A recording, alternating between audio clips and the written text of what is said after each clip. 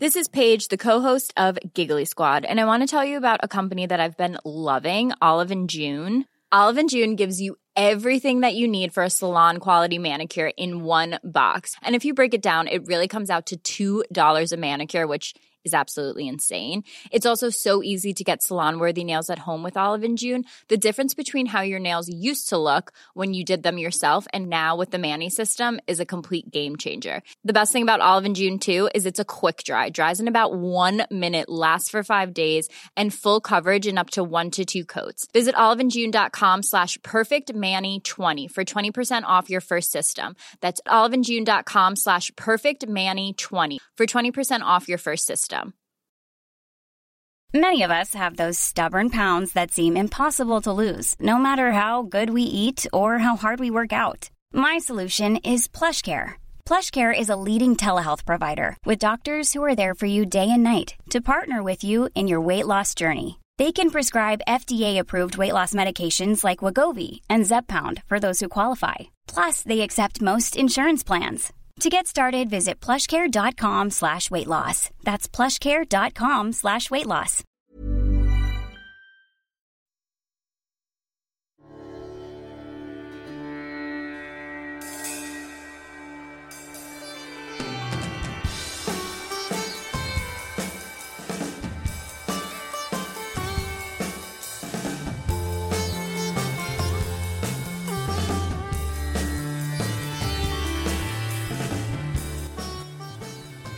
Hi there.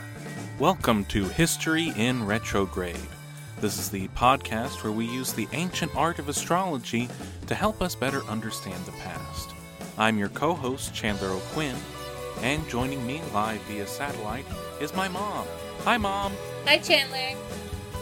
Are you ready to begin another grand experiment? I am. I'm very ready. All right, let's begin. So by now, many of you may be familiar with how this podcast works, but some of you may have forgotten, or we may have picked up a few new followers on our journey.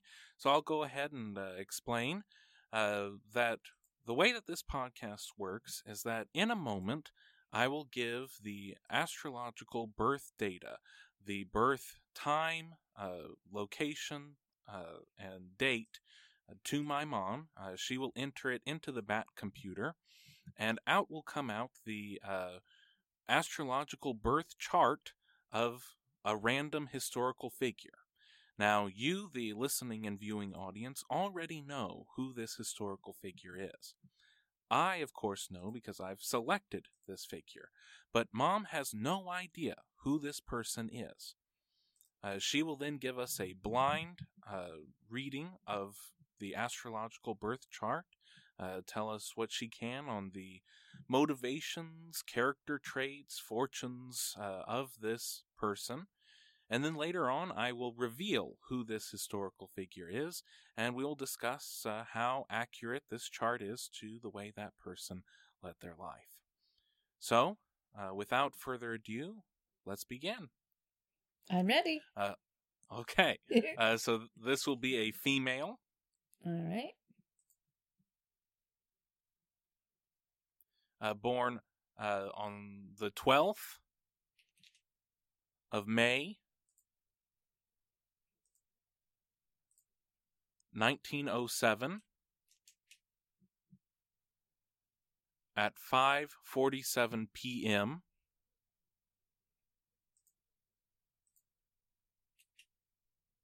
Okay. The country is the United States. The birthplace is Hartford, Connecticut.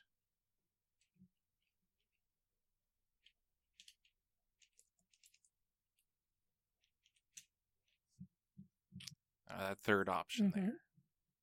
Okay. All right.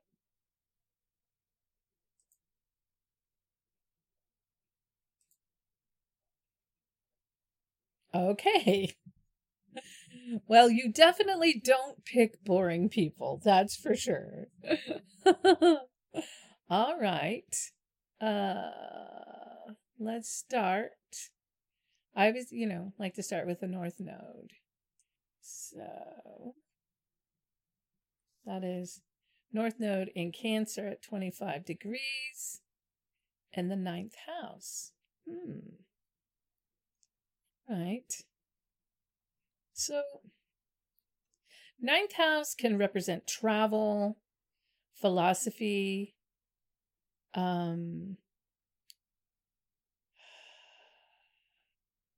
also conjunct Neptune. Neptune, 10 degrees. So this would be a person who is meant to nurture. People who have North Node in Cancer are natural nurturers. That's what they're supposed to do. Okay. 9th house is ruled by Sagittarius. So it could be a person that travels and nurtures, but also with Neptune conjunct by sign, North Node in Cancer, could also be very creative with that nurturing. Neptune is ruled by Pisces. Pisces is ruled by Neptune, which is like imagination, also psychic ability, things like that. So somehow this person is using their imagination maybe to nurture people? I don't know. It's a thought. That's where we're starting there. Okay. So, or nurture. Maybe it's a writer, person who uses their imagination. I don't know. I'll get back to that. Okay. So also this person has Sun and Moon conjunct in Taurus and Mercury also in Taurus.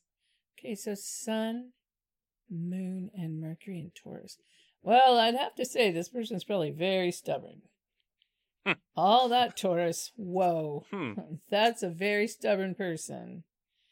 And they're going to plow through like a bull in a china closet. They are going to do... And it's not like manipulative. They're like full on, like just let's bring it. Let's go. Let's dance. Okay. And it's in the 7th house, which is a house of partnerships. So all I can say is whoever her partner was, wow, they got a real dynamo here. Okay. I can just say, whoa, because this person, I can't see that this person would bend at all. Okay. This person would be like, it's my way or it's my way. There's no highway involved. That's what I think. Because it's in the 7th house, so it's house of partnerships. Even if it was partnerships with, business or romantic partnerships, this person is going to be the dominant figure, period. There's no way around that. Okay. Unless there's some square to it, but it doesn't look like it. I mean, this person is no major ordeals with that I see. So this person also has Saturn in the 5th house. Saturn is where the lessons come from, right? So this person has Saturn and Pisces in the 5th house. 5th house is ruled by Leo. And Saturn is your lessons, your life lessons, So they somehow have lessons with children, lessons with show business, lessons with leadership, all the things that represent Leo. This person has to learn those lessons. And moving this way, they have Chiron in Aquarius in the 4th house. And Chiron is the like teaching from lessons, pain to teaching, like what you the lessons that you learn that cause you pain, you then naturally should help other people with, teaching through that. In this situation, this person has Chiron in Aquarius, which is very humanitarian in the fourth house. So they would have initially had trauma at home, possibly, or even trauma from, I don't know. But the dark side of that is totalitarianism. So if there were totalitarianism at home, that would be very traumatic. And then maybe this person would help other people with humanitarian efforts with their homes, maybe with a country. I don't know. Mars conjunct Uranus. Woo! Mars conjunct Uranus in the third house in Capricorn. Mars in Capricorn. Uranus in Capricorn. Literally conjunct. Man. Okay, so communications. Very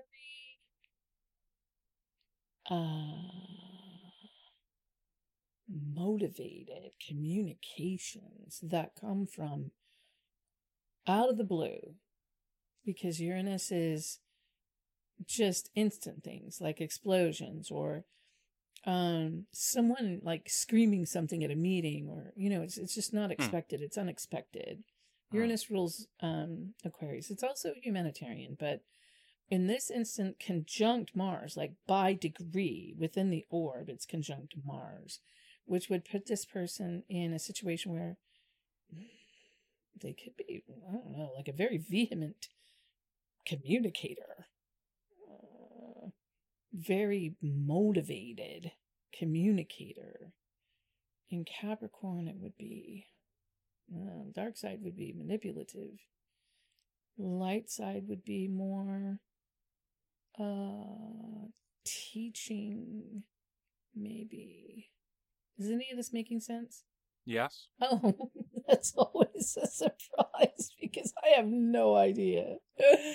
Okay, so let's go to 6th house, and 6th house is Venus in the 6th house. So this person must have loved to work. They love work. It's in Aries, so Venus in Aries in the 6th house would be, this person was very motivated. Like a workaholic, I would think. Seriously, a workaholic. Like, they love it. So whatever their career is, they really like it a lot. And they like things that Aries likes. Like, I don't know. I almost want to say they could work in a place of opulence. But I don't know. It's Venus. They would like to. Maybe they would like to work in a place of opulence. I don't know. Aries people like fancy things. So, but 6th house is ruled by Virgo, right? So it can be work. It can be healing. Those kind of things. Good things, like wanting to do good. Then we have 8th house, which has Pluto. Is it conjunct Pluto? Conjunct Jupiter? No, because we still have Jupiter in Cancer. So this Jupiter in Cancer at 9 degrees, even though it's in the 8th house, it's kind of pairing up with these, which is all like this person would have had very good fortune in pursuing their life's goals, or they would have, it would seem that perhaps they have the way kind of open for them in order to pursue what they're trying to do. Pluto in Gemini in the 8th house. Pluto in the 8th house in general is just like a double whammy because the 8th house is ruled by Scorpio and Scorpio is ruled by Pluto. But Pluto in Gemini would represent Gemini things, communications, communications and comedy and well, then Gemini can also and what does it mean for communications and comedy? Just that they're good at it? Or well, so it's powerful because it's Pluto. So Pluto is either going to be one of two things. It's either going to be power, full-blown power, or it's going to be death and rebirth, death and rebirth, death and rebirth. Like the Phoenix, right? So this person could get to a level, burn down, and then come back up again, and burn down, and then come back up again. But in the 8th house, I want to say this person was more powerful, but really good at communications. It could be very powerful with communications, negotiations, interpretations. It could be airwaves, anything on the airwaves, radio, television, anything that works on that level with Gemini, which is an air sign of communications, right? Mm-hmm. Does that make sense? Yeah. Okay. So also this person has Scorpio rising. So I can only imagine that this person would have been very alluring, that this would be a person who, even if they weren't necessarily considered beautiful, you know how you think, oh, well, this is beautiful. And, you know, you say it's in the eye of the beholder, but this person could be very, I guess, sexy, without even trying. Yeah. Right? This person wouldn't even necessarily have to try. They just are. It just is. Right? Mm-hmm. So, I think I've done all of the houses that have planets in it. So, do you have any questions? Oh, one more thing. This person has Leo on their midheaven. Having Leo on their midheaven would also make them very prone to show business. Or that arena, an arena of leadership and entertainment, but also maybe children too. But they have that 5th house Saturn. So either way, there's some sort of performance ability involved here. And maybe, I mean, because your midheaven is kind of like your career too. Right. Mm-hmm. Right. What would the role of home and family play to this person?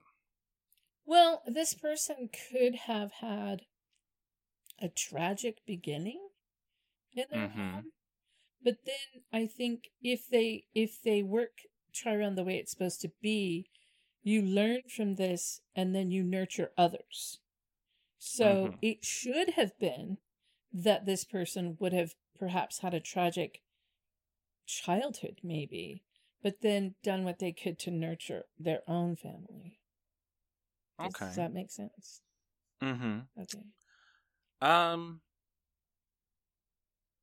Is this a timid person? No, I would say no. I would not think this was a timid person. But having Scorpio on that 1st house, they might not be super duper gregarious when you first meet them. But all this, yeah, I can't imagine that this is a timid person. What would her response be to fear? I don't think this person is afraid of anything. I would want to go on a battlefield with this person. Yeah, I think you would get along with this person very well. I would not. I would go anywhere. This person probably carries weapons. I don't know. What kind of person would she be attracted to as a romantic partner?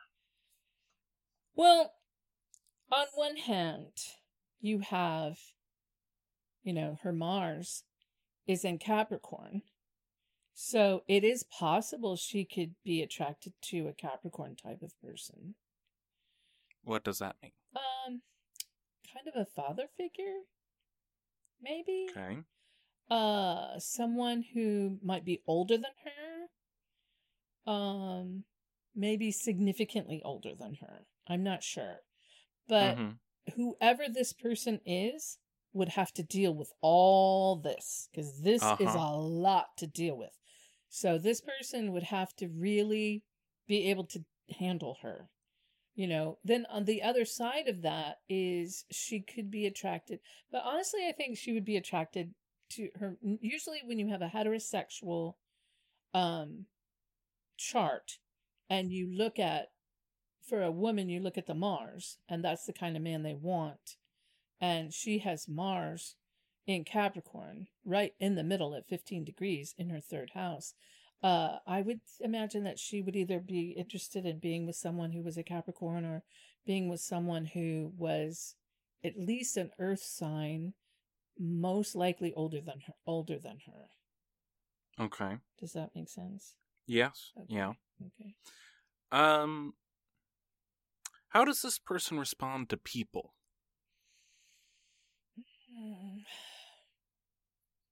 Well,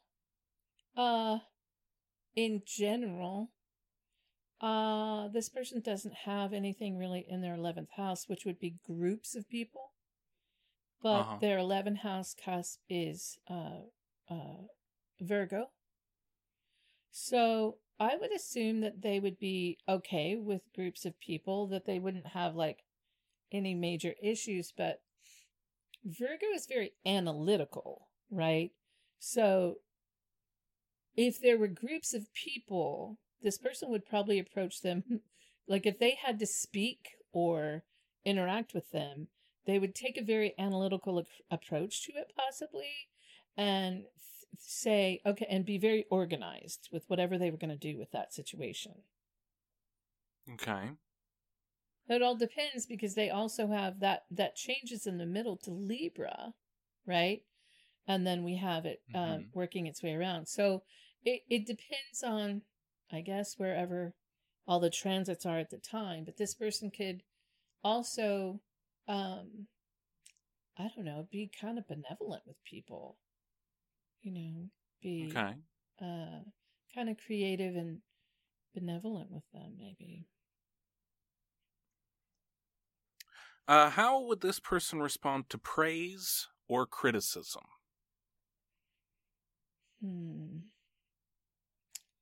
Praise or criticism? Well, Scorpio rising is not necessarily going to give you a great ability to deal with criticism. They would deal very well with praise. Like they would really like it a lot. Scorpios do like to be praised. So I would think with having Leo on the midheaven and Scorpio on the first house, they would probably do very well with praise. Maybe not so much with criticism. Okay. I would think maybe they would... this person might internalize that criticism. I don't know that they would, but I don't know. They got that Pluto and Gemini in the 8th house. They might just pop off. Anything could happen with them with that Pluto and Gemini. But it's not Mercury. You know, they have Mercury in Taurus, so they could fight them. Just fight them. I don't know. That Taurus is rough.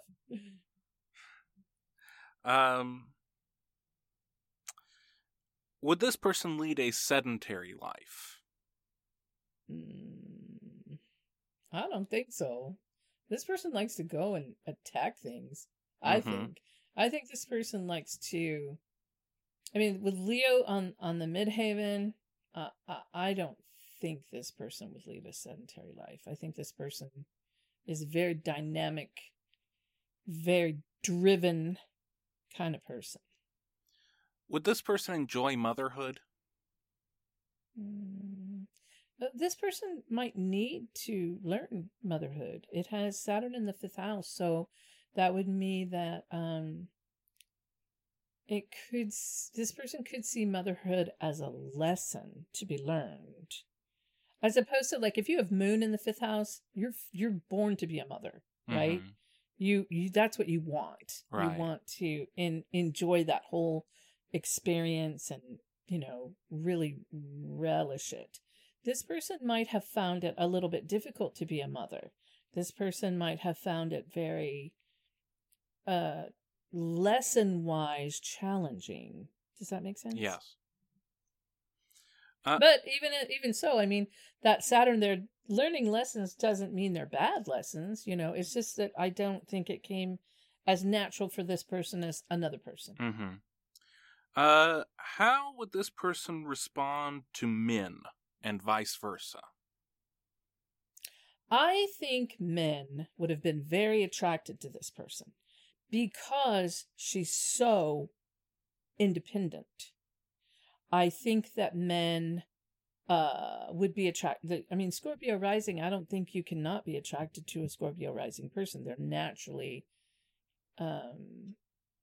attractive, and they literally attract the opposite sex, maybe even the same sex. But I mean, I think that men would have been pursuing her. I think that she might dominate them. She certainly has the power to dominate them. But Taurus is also ruled by Venus, which is love, so she could have had many suitors. Mm-hmm. Okay. So, at this point, there is a definite connection between this person and our last episode, Eleanor of Aquitaine. I'd like to see what similarities there are in their charts. Okay, so you want me to go back and forth? Yeah. Okay. Well,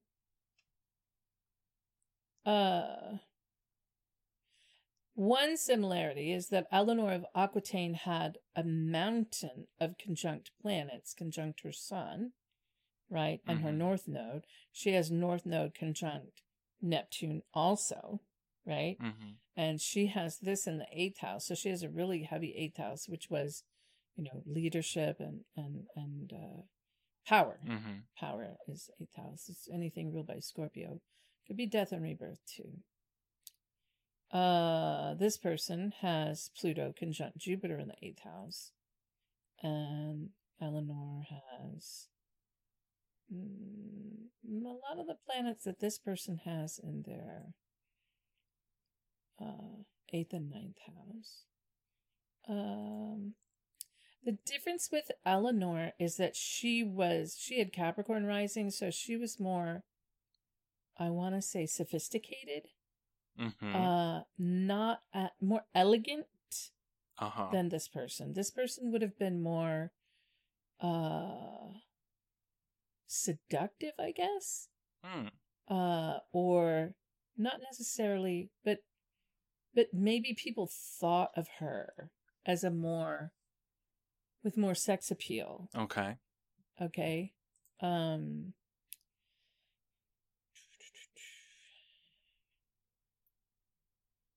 I mean, Eleanor has this huge 8th house, right? Mm-hmm. Which is just pure power.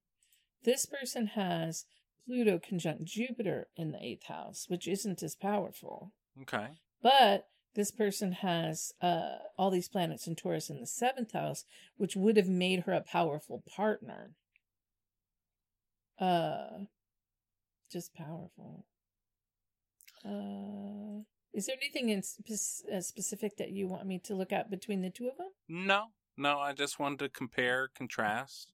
Okay, so this Eleanor has Pluto conjunct Jupiter in the 3rd house, and this person has Pluto conjunct Jupiter in the 8th house in Gemini. Eleanor has it in Pluto conjunct Jupiter in Taurus. So in this situation, Eleanor would have been more stubborn in her communications, Mm-hmm. more powerful in her communications, where this person has their Pluto conjunct Jupiter in Gemini, which would have made them a powerful communicator, not because it is in Gemini. You know what I mean? Okay. Over here, it's because it's in the third house. Okay. Right? So there are similarities between the two. Looking at, yeah. Eleanor doesn't really have anything in the fifth house. She has Gemini ruling her fifth house. Is there anything else you wanted me to address with that? No, I just wanted to take a look, and I think we're ready to summarize some of the major points that you pointed out during this initial reading. Okay. So this person, a natural nurturer, travel, creative and nurturing, a very imaginative person. This person is very stubborn, like a bull in a china shop. And she is stubborn in her relationships. There is only her way. There are lessons to be learned with show business. Early in her life, there was trauma at home. Communications, motivated in communications, a very vehement communicator. Someone who loves to work. Work in a place of opulence. Good fortune and pursuing life goals. Power in in communications, power in communications and comedy. Someone who's very alluring. Someone who is very prone to show business. Possible tragic beginning. Someone who'd be attracted to a father figure. This woman was independent. Men and women might be attracted to her. Are there any other things I left out of that summary? No, that's pretty good. Would you like to know whose chart you were looking at? Yes. So first, before I reveal the name, I will let you know that the connection between this woman and Eleanor of Aquitaine, this woman was an actress, and she won an Academy Award for portraying Eleanor of Aquitaine. That's so cool. You are looking at the astrological birth chart of Katharine Hepburn. Oh my god, that's so good. It makes perfect sense that it's her. That's very good. Oh my, is it ever very good? Oh, that's amazing. I love it. Katharine Houghton Hepburn was born May 12, 1907 in Hartford, Connecticut. She was the second of 6 children. Her family was a very progressive, some would say even radical family. Her mother, Catherine Martha Houghton, was a fiercely independent woman. She was the first in her family to attend college. She went to Bryn Mawr. When she was growing up, she wanted to attend college, and she was in a very blue blood Connecticut family. Her family said that she should not go to college, that is not what ladies do, but she was determined to go to college anyway. Katharine Houghton was a suffragette. She was a fierce campaigner for social issues, and she was a known associate of Margaret Sanger. She campaigned for women's and social issues, including birth control and the right to vote. She married Thomas Hepburn, who was a doctor. He was a urologist. The story goes that Katharine Houghton saw Thomas diving off of a dock into a lake. He was swimming in the lake, and she pointed at that man and said, "I'm going to marry that man." And he did so, and she was definitely a go-getter, and she married Thomas Hepburn. Katharine Hepburn had a very happy childhood. Her dinner table, there are stories of the dinner table where the parents were very encouraging to all the children to share their ideas, as long as they were appropriate to the conversation. Share your thoughts and ideas on all the things that are being discussed. And honestly, I think it just would have been fascinating to be a fly on the wall looking at the Hepburn's dinner table, seeing a young Katharine Hepburn interacting with her family, but also interacting with all of the great luminaries of the progressive era. All of these great minds of the 19 teens would often stop by the Hepburn's dinner table and interacting with a young Katharine Hepburn. She was encouraged to think for herself, act for herself. The one thing that Katharine Hepburn's mother really wanted for her firstborn daughter was for her not to get married and not to have children. She wanted Katharine Hepburn to experience all the things that life had to offer outside of a relationship with a man, outside of being held down by a family. Katharine Hepburn was known as a tomboy. She was very athletic. She could always be seen running, climbing trees, swimming. She became a golf pro. This is the 19 teens and 20s. It was unheard of for women to play golf. Golf stands for gentlemen only, ladies forbidden. And Katharine Hepburn loved playing this sport. As a young child, she wanted her hair to be cut very short, and she wanted people to call her Jimmy. She idolized her older brother, Tommy. Tommy, the eldest of the Hepburn children, was described as a very serious young man. And one of the stories that most affected Katharine Hepburn's life happened when she was 13 years old. Her and Tommy went to visit their grandparents in New York City. And Tommy was not just serious, he was very depressed. And at the age of 15, he hung himself during this trip to New York City. Oh, no. And Katharine, at the age of 13, was the one to discover his body. Oh, no. This had a profound impact on her life. From then on, she never celebrated her birthday in May, which was the actual day of her birth. She celebrated her birthday on Tommy's birthday. She couldn't go back to school. She had problems socializing, interacting with her fellow students, and she had to have a private tutor for the rest of her high school. She would eventually get through high school and then attended her mother's alma mater, Bryn Mawr. And while she was there, her first couple of semesters, she was still suffering from this depression. She was very isolated, was always seen studying alone, wasn't very good at interacting with her fellow students. But over the summer, between her freshman and sophomore year, she discovered her love of acting. And in fact, she announced to her family that summer that she was going to be an actress. And her father was very upset about this. Thomas Hepburn thought that acting was just one baby step above prostitution. That it could be, the worst thing that a young woman could get involved in. But Katharine Hepburn was determined to become an actress, and she started performing in school plays. And getting rave reviews in these school plays, and decided that she was going to continue her career in acting after she graduated, and started getting small roles in plays all across the United States.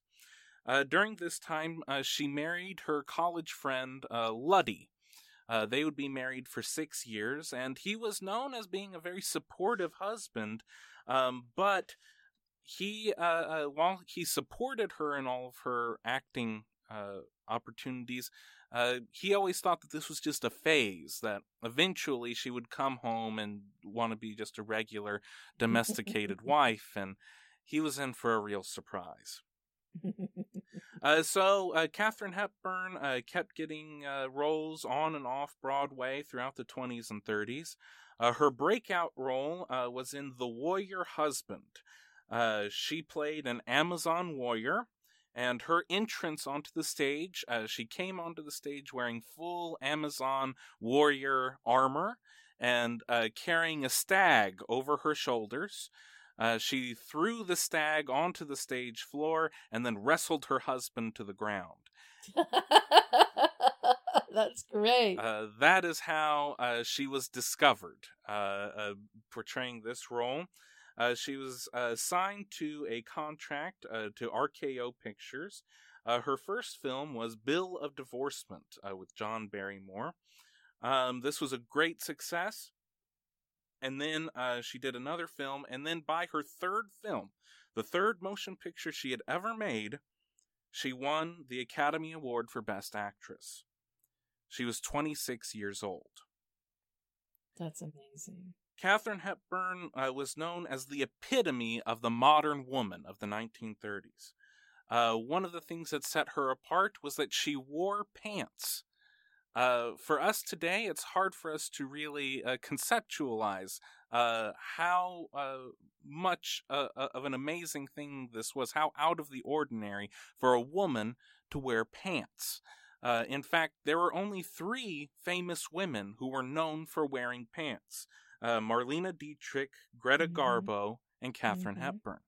What set Hepburn apart was that Dietrich and Garbo were using pants as a tool, that they were playing around with gender norms. A lot of times they were wearing tuxedos and using this male garment as a way to emphasize their sexuality. Hepburn wore jeans because she felt comfortable wearing jeans. She was just being herself. She wasn't using this as any great tool to achieve anything. She just felt comfortable wearing jeans, and so she did. At one point, one of the people on the studio lot, one of the producers, was so upset that she was wearing pants that he went into the dressing room and took them away. So Katharine Hepburn went without pants and without just in her underwear until someone returned her jeans.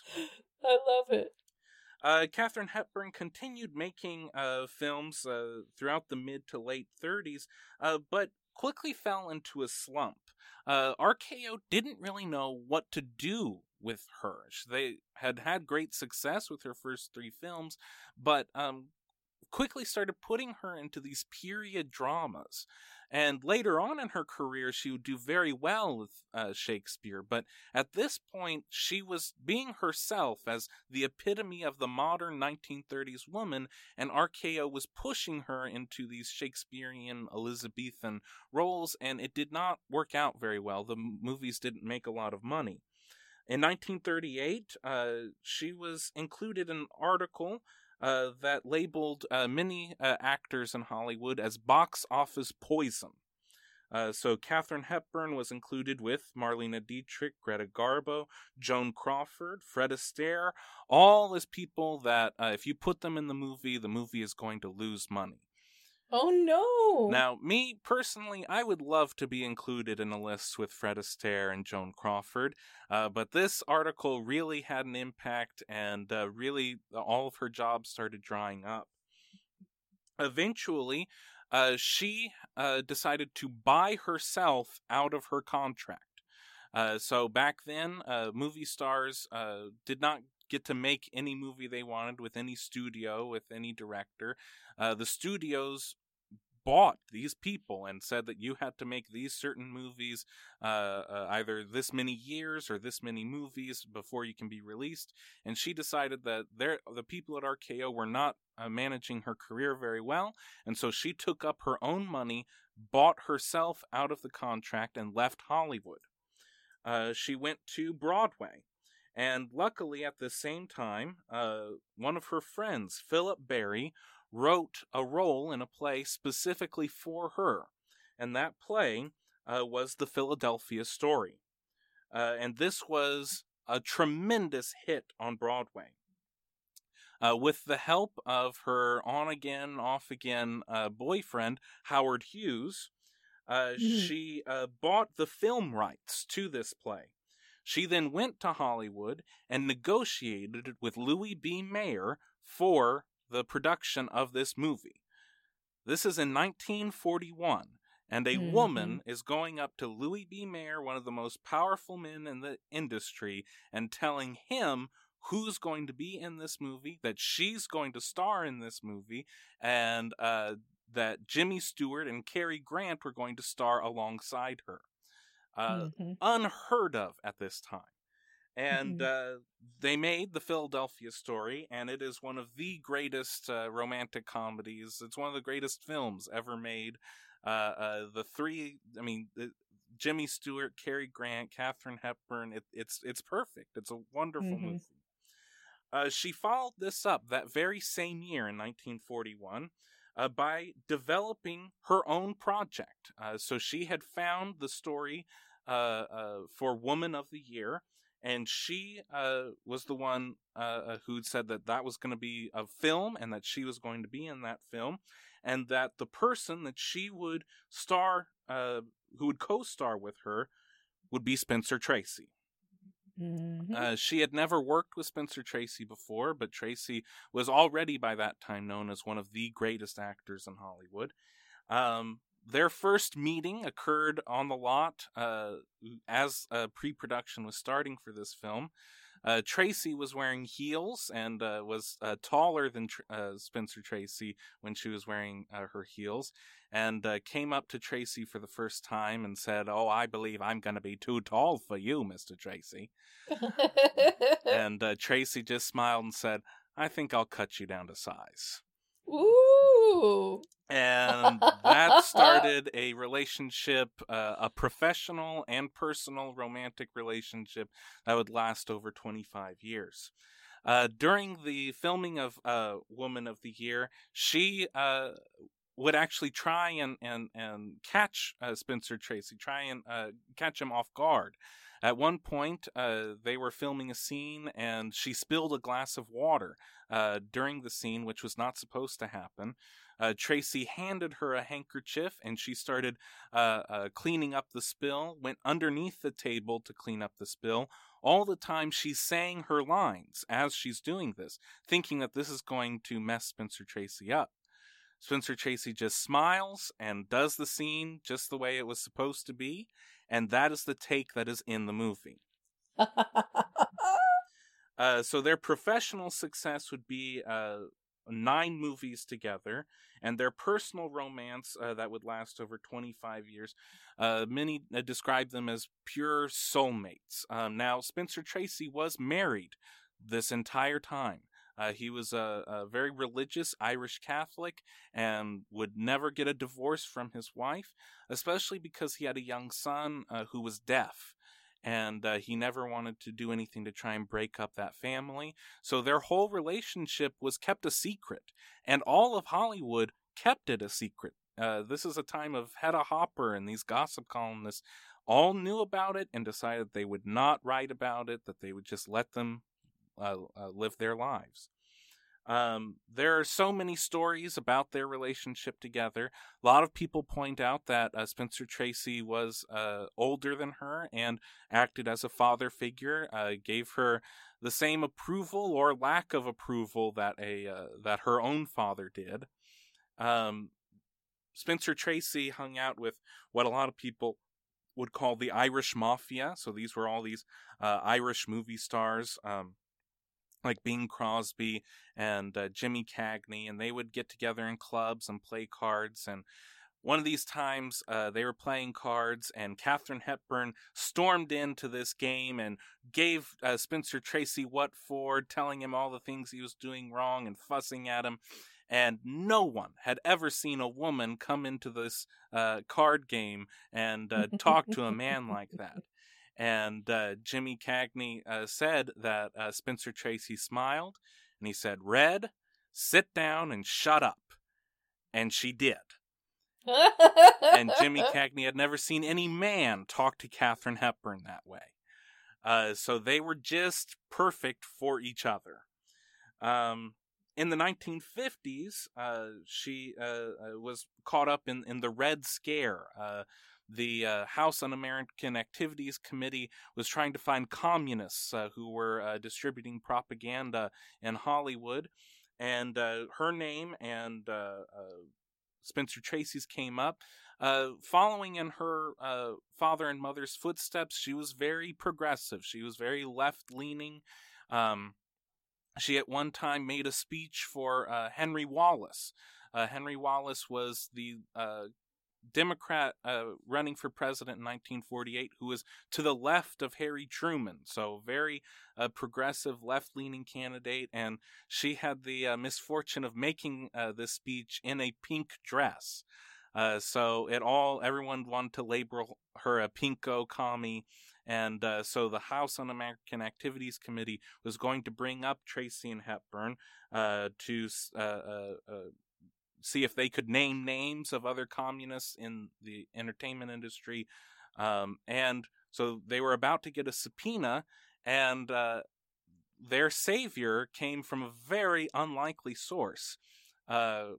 Congressman from California, Richard Milhous Nixon, was the one to say, no, we are not going to give a subpoena to Tracy and Hepburn. They have done so much for America with all the things that they've done during the war effort. They are off limits. We're not going to drag them up against this committee. I'm sure neither of them ever voted for him for anything, but it's very interesting that Nixon was the one to get in the way there. In 1951, Katharine Hepburn was entering middle age, and this is something that's a big no-no in Hollywood for women to even approach 40. But she continued making hit after hit. In 1951, she made The African Queen. This is, again, one of the greatest movies ever made. I just saw it over the summer. It is Humphrey Bogart and Katharine Hepburn. They are directed by John Huston. And the stories of making this film in the middle of Africa with John Huston and Humphrey Bogart, who were drunk out of their minds all the time. Katharine Hepburn knew that they were going to do this, and knew that there had to be one sober one on the set, and so she decided that she would not have one drop of alcohol. All she would do would drink the water. So she suffered from all of the diseases that come from drinking the water in Africa. If you watch the movie, there's a scene at the beginning where she is playing the organ and her body is shaking and she is sweating. She is suffering from dysentery at the time that they are filming this. They have a bucket next to her so that she can vomit, come back up, play more, take another take, and get through that scene that way. You know who didn't get sick? Humphrey Bogart and John Huston, because they didn't drink the water, they drank whiskey. That's great. She continued making great film throughout the 1950s and 60s. In 1967, she made the movie Guess Who's Coming to Dinner with Sidney Poitier and her own niece, Katherine Houghton, and Spencer Tracy. This would in fact be the last pairing of Spencer Tracy and Katharine Hepburn. Tracy would pass away 2 weeks after filming was over. And this is another great movie of the times of the civil rights era, of these two California progressive-minded people who have a daughter who wants to marry an African-American doctor and has to, throw all of what they believe in. Do they actually believe in equality and all of these things? And it is a great movie. And she won her second Academy Award for that movie. Her work started to fade down in the 1970s. Did a lot more stage work in the 70s. In 1973, she did her first television interview with Dick Cavett. I encourage everyone to watch this. It is a fantastic interview. She's running roughshod over Dick Cavett on all these questions. Eventually, you just sit and you look at Dick and you're like, please just get out of the way and let her talk. It is, it's on YouTube. I encourage everyone to watch it. In 1968, she made The Lion in Winter. This is her connection to Eleanor of Aquitaine. She plays Eleanor of Aquitaine in The Lion in Winter. Peter O'Toole plays Henry II. It is a fantastic film, and Katharine Hepburn does not sound anything like how Eleanor of Aquitaine actually sounds. Eleanor probably had a French accent. Katharine Hepburn did not change her voice one bit, but she still won her 3rd Academy Award for playing Eleanor of Aquitaine. She actually tied with Miss Barbra Streisand. It's one of the only times that there's been a tie at the Academy Awards. And she tied with Barbra Streisand for Best Actress in 1968. Her 4th Oscar win would come from On Golden Pond, another fantastic film, 1981. It was Henry Fonda's last film. Jane Fonda is in it. To this day, there's no other actress, not Meryl Streep or anybody, who has won 4 Academy Awards for Best Actress. That title, that record is still held by Katharine Hepburn. Her career covered over 6 decades, 12 Academy Award nominations, and 4 wins. She is known as one of the best actresses, one of the best to practice her craft in the 20th century. If you have not seen one of her movies, I encourage you all to see Bringing Up Baby, or Guess Who's Coming to Dinner, or any of these films. She's just a tremendous person. I watched Bringing Up Baby recently, preparing for this episode, and fell in love with her all over again. Just a fantastic woman, a true independent spirit. And I think that our chart here really gets very, very close and to who this woman was, and it was all set out there. Yeah, it's very interesting, and the sad part is about her brother, this tragedy and trauma in the home early on, and her nurturing ability, through her talent.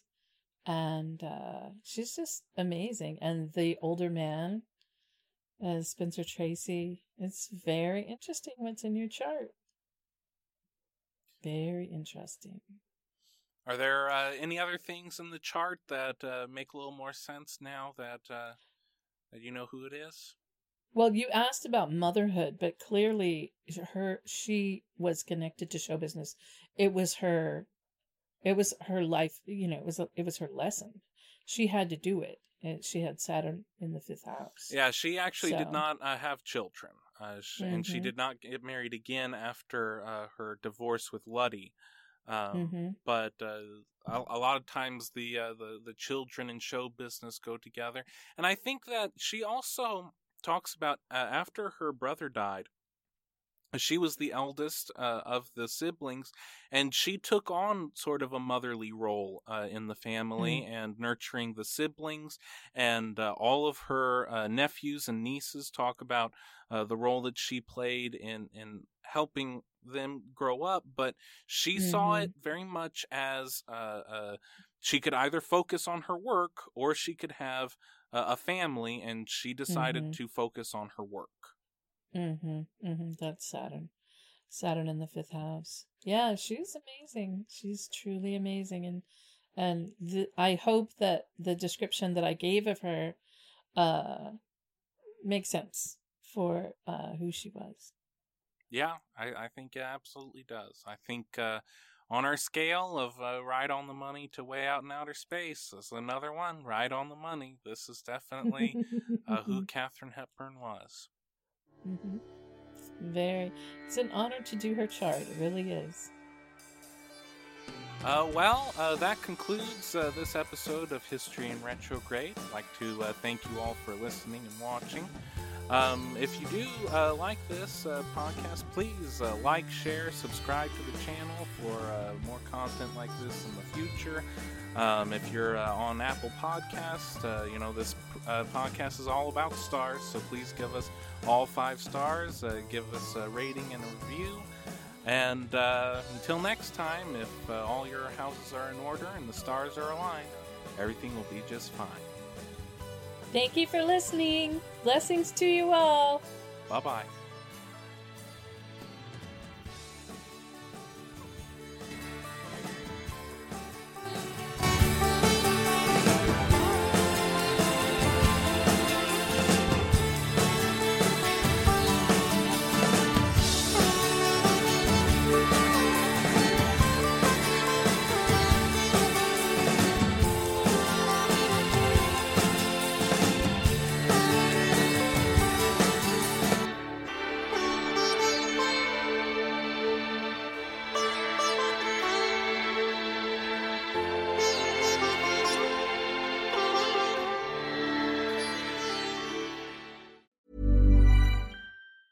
Mom deserves the best, and there's no better place to shop for Mother's Day than Whole Foods Market. They're your destination for unbeatable savings, from premium gifts to show-stopping flowers and irresistible desserts. Start by saving 33% with Prime on all body care and candles. Then get a 15-stem bunch of tulips for just $9.99 each with Prime. Round out Mom's menu with festive rosé, irresistible berry chantilly cake, and more special treats. Come celebrate Mother's Day at Whole Foods Market. A lot can happen in 3 years, like a chatbot may be your new best friend. But what won't change? Needing health insurance. United Healthcare Tri-Term Medical Plans, underwritten by Golden Rule Insurance Company, offer flexible, budget-friendly coverage that lasts nearly 3 years in some states. Learn more at UH1.com. When you make decisions for your company, you look for the no-brainers. And if you have a lot of mailing to do, Stamps.com is the ultimate no-brainer. It streamlines your processes to make your business more efficient, which makes you less busy. Mail checks, invoices, legal documents, and everything you need to keep your business running with Stamps.com. Seamlessly connect with every major marketplace and shopping cart. Schedule package pickups and see your cheapest and fastest shipping options from different carriers, with rates up to 89% off USPS and UPS rates. And with the Stamps.com mobile app, you can take care of mailing and shipping wherever you are. Make the same no-brainer decision as over 1 million other businesses with Stamps.com. Sign up with code PROGRAM for a 4-week trial, plus free postage and a free digital scale. No long-term commitments or contracts. That's Stamps.com. Code PROGRAM.